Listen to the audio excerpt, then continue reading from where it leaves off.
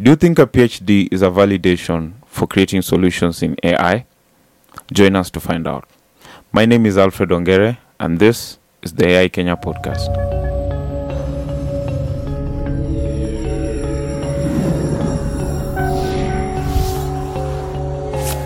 The AI Kenya podcast, powered by What's Good Studios.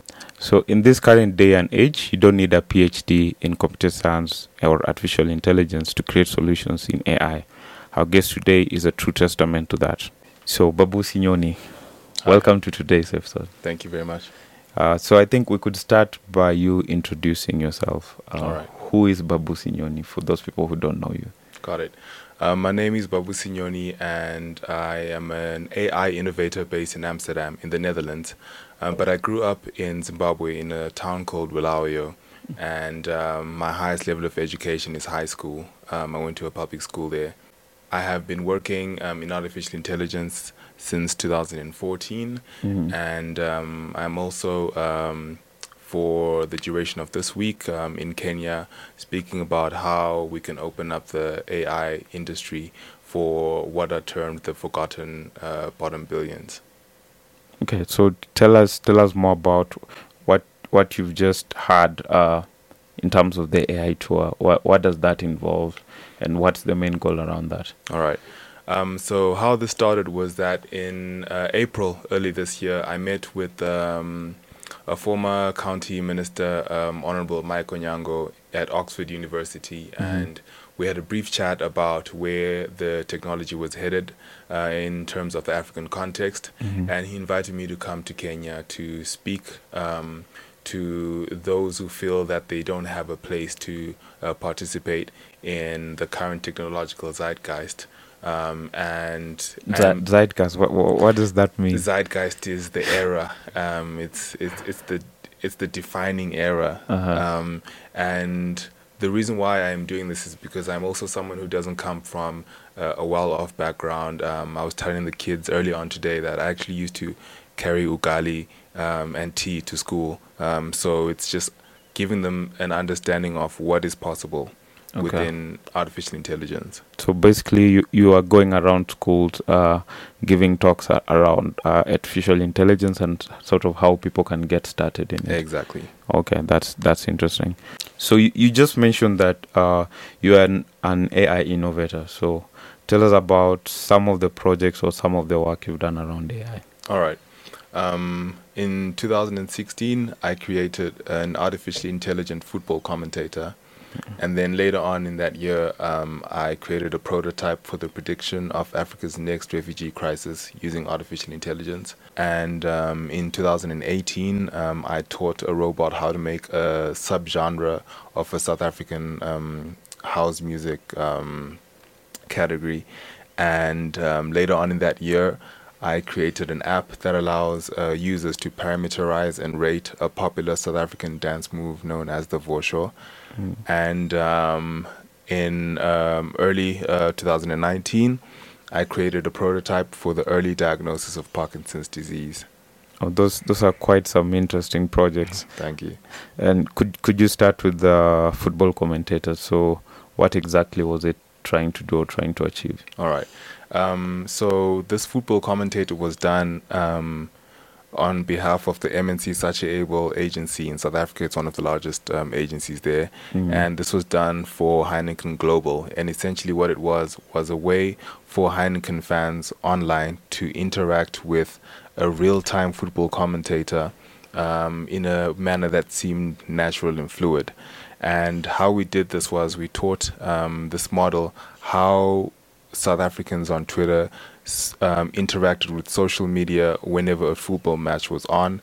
So the emotional spikes when a yellow card is awarded unfairly, when a penalty is awarded, when a substitution is made for a player that the crowd might not like. These were all moments that the model learned to react to, and for the duration of the Champions League final, it interacted with fans across the spectrum on Twitter. I remember actually the match went into extra time. But that was essentially the goal of it, and the engagement for that was the highest that Heineken had ever seen. Okay, interesting. And how was all this working? So sort of what was the input and what was the output for the commentator to work? Got it. So basically what we did was we searched Twitter for tweets that occurred during football matches, specifically in South Africa, and then also specifically in English, because that was a language that was the highest occurring of all the tweets that we saw. Yeah. And we fed this into a model and ran a technique called natural language processing, which allowed us to understand the sentiment and also understand the context of these words that we scraped from the internet, to allow this model then to be able to make computations on what to say based on what it is understanding. Okay. Yeah. And now talking about how was the response to this solution? So did people really know they were talking to an sort of a robotic commentator, or they didn't realize that? So before the campaign started, we had to be transparent for legal reasons. So people knew that they were interacting with something that was autonomous. In the unlikely event, because this was just after Microsoft had that Tay scandal, so in the unlikely event that and this was because of the client's concerns, in the unlikely event that the bot went rogue, we needed to indemnify Heineken Global. But apart from that, people, of course, forgot that, and they would tweet without even mentioning the hashtag that was necessary to trigger the action, because it just felt like something that they were doing with someone who was in active participation. Okay. And were there any key sort of interesting insight or new things you learned from the interactions of humans with this that agent? I would say it was so Twitter on its own as a platform in South Africa is not the biggest. So the data that we got from there could have been bigger if it was on a much broader platform that people would have been communicating on, but then also the behavior would not have been the same. But an interesting thing that I did learn outside of the way the machines interacted with the people was the need to cater for every edge case, because edge cases, such as in our case when extra time became penalties, that was something that we definitely hadn't thought about as far. So once that happened, we were caught with our pants down. Okay, interesting. And so about the other solution you talked about, the Dance app. Yes. What does that involve? So the Dance app is part of a series of AI experiments that I ran last year to try and understand the limits of artificial intelligence when applied in the African context, and then also trying to localize as much as possible bleeding edge technology to try and make it as accessible to as wide an audience. And how this worked was there's a South African dance move known as the Vosho. And what this app does is it parameterizes and gives a weighted score whenever this dance move is performed. And what it does that through is it gives an estimation of various points of your body right in your browser in real time. So when you perform that dance move, we have a formula that looks at the speed at which you've done it and the relative position of your limbs as well, and then it gives you a score out of 100. And maybe for those of us who don't know how the Vosho sort of dance looks like, so is it a full body dance, or is it just half part of your body? So the Vosho is essentially this dance move that is used as an exclamation point in a dance routine. And basically what you do is you'll be upright one moment, and then the next you are basically in a very acute squat on the ground, but with your body upright. Okay. Right, so you drop to the floor really quickly, and then you come back up really quickly again. It sounds easy, but what it does to your knees is it's pretty intense. It gives you a bit of damage. Yeah, it does, and I can attest to that. And so the app was sort of trying to rate how well someone was performing this exactly. dance. Okay. Yes. And so what did you learn from this, or in terms of insight, or in terms of challenges, something new that you didn't know would happen? Yeah.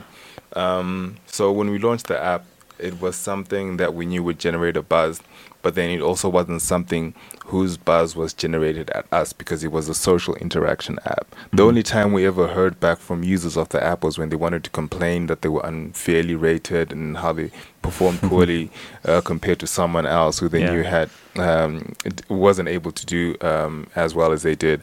But a cool insight that we gained was that there was a genuine willingness to interact with new technology, especially in South Africa, which has the highest levels of economic inequality, but a willingness to interact with new technology as long as there was a context for it. So there were people who were using this app on super cheap devices, including ones that cost about $25, like super low-end smartphones. And they're running these extremely high computations with computer vision that is running in your browser. And all they care about at that point is the score that their Vosho is going to be, right?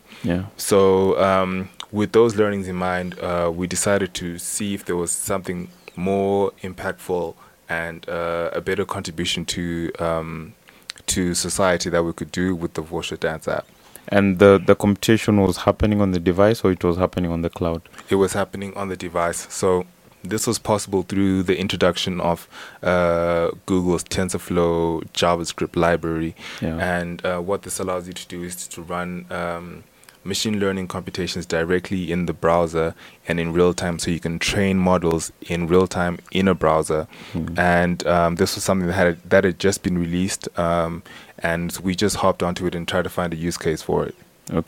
So a typical sort of case in terms of how someone uses the app, so they would go to a browser, or just take me through the steps, maybe. So we just had a link, and it was actually really interesting how people kept asking, where do I download, right? Because that's the behavior that we know when it comes to things that require more of an effort than just filling in a form. But there was no need to download anything. You just go into the browser. A definite limitation that we had was, for example, Apple's gated app ecosystem when it comes to access to device sensors like cameras and microphones. So there was a major drop-off when people opened the app in-app browsers on Twitter and Facebook, for example. But we did have dialogue in there to try and push them to open in a browser, but that on its own is another step. But so actually the case for and against an app or a web app is one that might actually be explored there, because it might have been more beneficial to just have an app to download and not have to worry about app ecosystems. So still tying to the question in terms of the steps when someone is trying to use the app. So is there a certain position you need to put it, or how do you go about using it? You just open the website. There's a tutorial thing if you want to watch a YouTube video to understand how to perform the Vosho. You were told to keep just one subject in the viewport, because any other subject will then mess up the parameter computations. And that was basically it. We just tried to make it as quick as possible. There's a major call to action button on there. You already see the camera in the user interface, so you just want to get that Vosho rated. And how did you later sort of come to apply this particular solution in a different case? So understanding what we discovered about the willingness that people had to use this technology, just because of the context, I think in partially we felt a little guilty that we're using this technology for such a frivolous thing. So what we did was we looked for other implementations of pose estimation, or at least some pose parameterization that might have a much deeper impact than just some social interaction app. And we found that Parkinson's disease is a disease whose diagnosis involves largely symptomatic observations. And so what is Parkinson's disease? For those who don't know, is a disease that basically affects your motor skills. You can typically identify someone who has Parkinson's disease by the way that they walk. Sometimes we just say it's old age and someone's walking, but it's Parkinson's disease is a disease that essentially it affects the curvature of the spine. It affects your gait as you walk. People actually walk with a shuffle. Yeah. Their arms are stiff as well as they walk, and it's I'm just going to digress a little bit. I learned recently that getting chicken pox was not a rite of passage, that Yeah. they're actual vaccines. Yeah. But growing up, That it can was prevent yeah, that. Yeah, I so- didn't know that. Yeah, but there's things that we just socialize and accept. Yeah. But Parkinson's is an actual disease that starts to affect the body in the way I just described. Okay. Yeah. So how's the app relatable to Parkinson's disease, and how did you arrive at sort of All right. applying it to Parkinson's disease? So, upon understanding that the diagnosis of Parkinson's disease involved symptomatic estimation. observation, Yeah. we having developed an understanding of how to estimate poses and also parameterize them, and then also assess movement and also speed. Yeah. We then took that similar approach and then started to parameterize the distance between a subject's legs as they walked, and then also the rigidity of their torso. So if you're moving laterally, we also assessed whether or not your arms were moving in a way that was relational to the way your feet were walking. And then we also assessed your posture. So if you're walking with a slight stoop, it was something that would be added into the parameters. And then because this symptomatic observation needs to occur over a period of time, Yeah. we would store the initial assessment in the local storage, and then you'd have two sequential assessments thereafter. Yeah. And then only after the third one would we then be able to make a recommendation as to whether or not you should see a medical practitioner. And so this would be used in, let's say, a medical center, or this is a solution I can download an app or Yes. just go to a web app and just use it at home. So the goal with this, and I think the use case might change, but the idea was to help people who might not have immediate access to healthcare, Yeah. right, but who might need. So this is, of course, the number of people who will feel, wait, let me see if there's an app I can download. It's extremely low, but this was looking at an instance where we might have people who have limited access to healthcare, but it's definitely something that might go on the other side of the counter and be used by healthcare practitioners. Okay. Yeah. And are there any challenges you faced while working on, let's say, all your projects in general, the artificial intelligence projects? Data will definitely be one. And time is also a major one. So the reason why I'll mention time is because I do these things outside of my actual day job. Yeah. So the time I can afford things like the Parkinson's diagnosis app is something that I did once and then I just parked it. Whereas I can really develop it into something. Yeah. Time and data.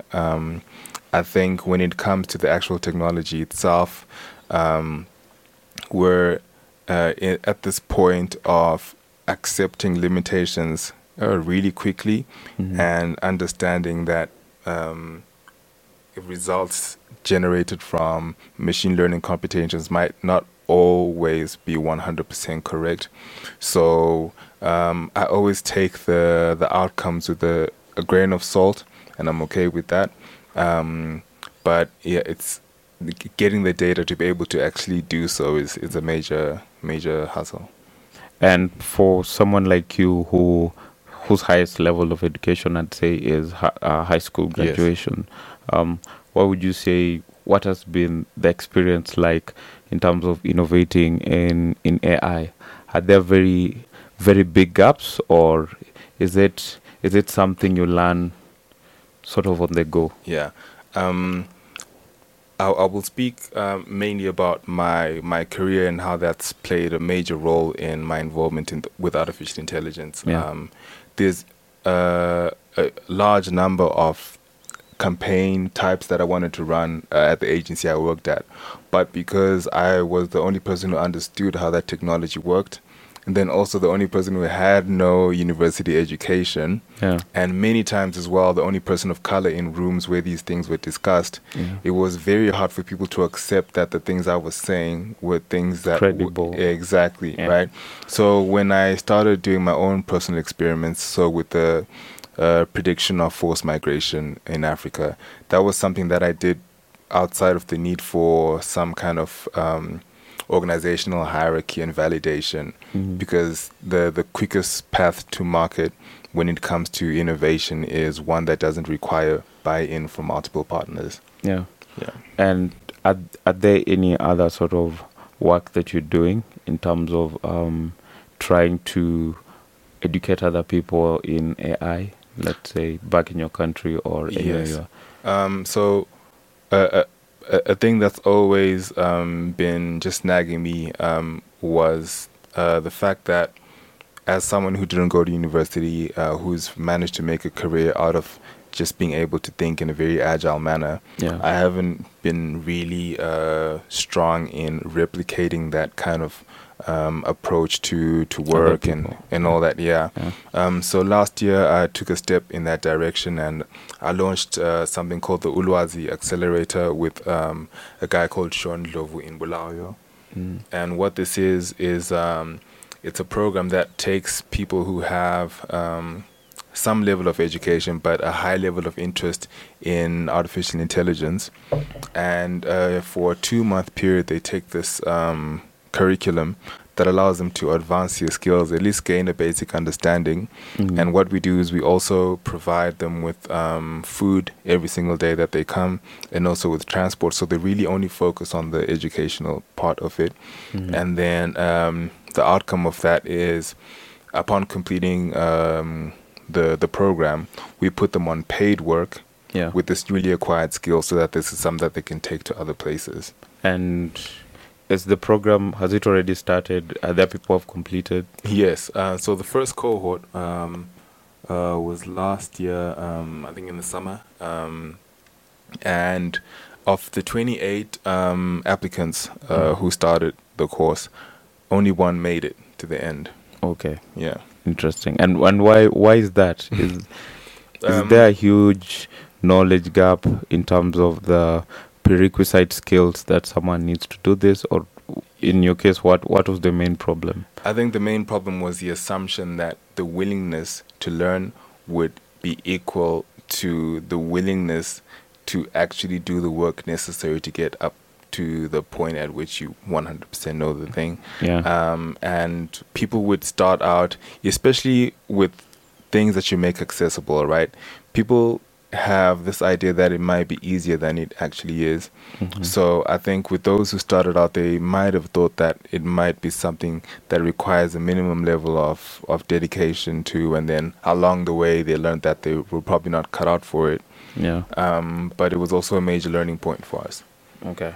And so, sort of rounding up, what would you say is Africa's future in artificial intelligence in terms of looking at now and then looking at the future? All right. Yeah. I think looking at Africa, I mean, the characteristics that this continent has are very unique, and also very unique in terms of looking at the future of work and the future of economic bases. And the reason why this is because in a couple of years, roundabout by 2030, Yeah. Africa should have the largest workforce compared to any other continent, right? And when you pair that with where artificial intelligence is, where we're past the point where the most important aspect of the field is research and theory and philosophy, Yeah. where we now need practical implementations of the technology for it to be valid, and then also to be able to learn to advance as well. Yeah. So these implementations of the technology require problems, right? Yes. Yes. And Africa is a continent that is full of problems. Exactly, full of problems, and then also, fortunately, because of these problems, is full of innovators who are able to think without even the need to romanticize it. Yes. Think well enough to solve those problems and keep it going. Yeah. And if you multiply that with the amount of people, which is 1.5 billion by 2050 who will be in the workforce in Africa, if you multiply that versatility and that curiosity and that willingness to just solve problems on the fly with the actual workforce that this continent presents to the global economy, then you understand why Africa is perfectly placed to contribute the most important part of artificial intelligence at the point at which it is right now. Okay. And how can people get in touch with you in case they want to work with you, collaborate on projects? All right. You can reach out to me on my personal website, that is babusinyoni.com, or you can reach out on the agency website, which is www.triple.black. I have to put the www because people think it's triple.black.com. It's www.triple.black. You can find me on Twitter at my first name, last name, and LinkedIn at my first name. Okay. Any last words? Thank you very much, Kenya. I've had a wonderful time here, and looking forward to coming back sooner than soon, actually, because I heard it's mango season in 6 weeks. We hope to have you back at that time. Thank you. Cool. Thank you. Cool. Yeah, that was it for today's episode. See you next time.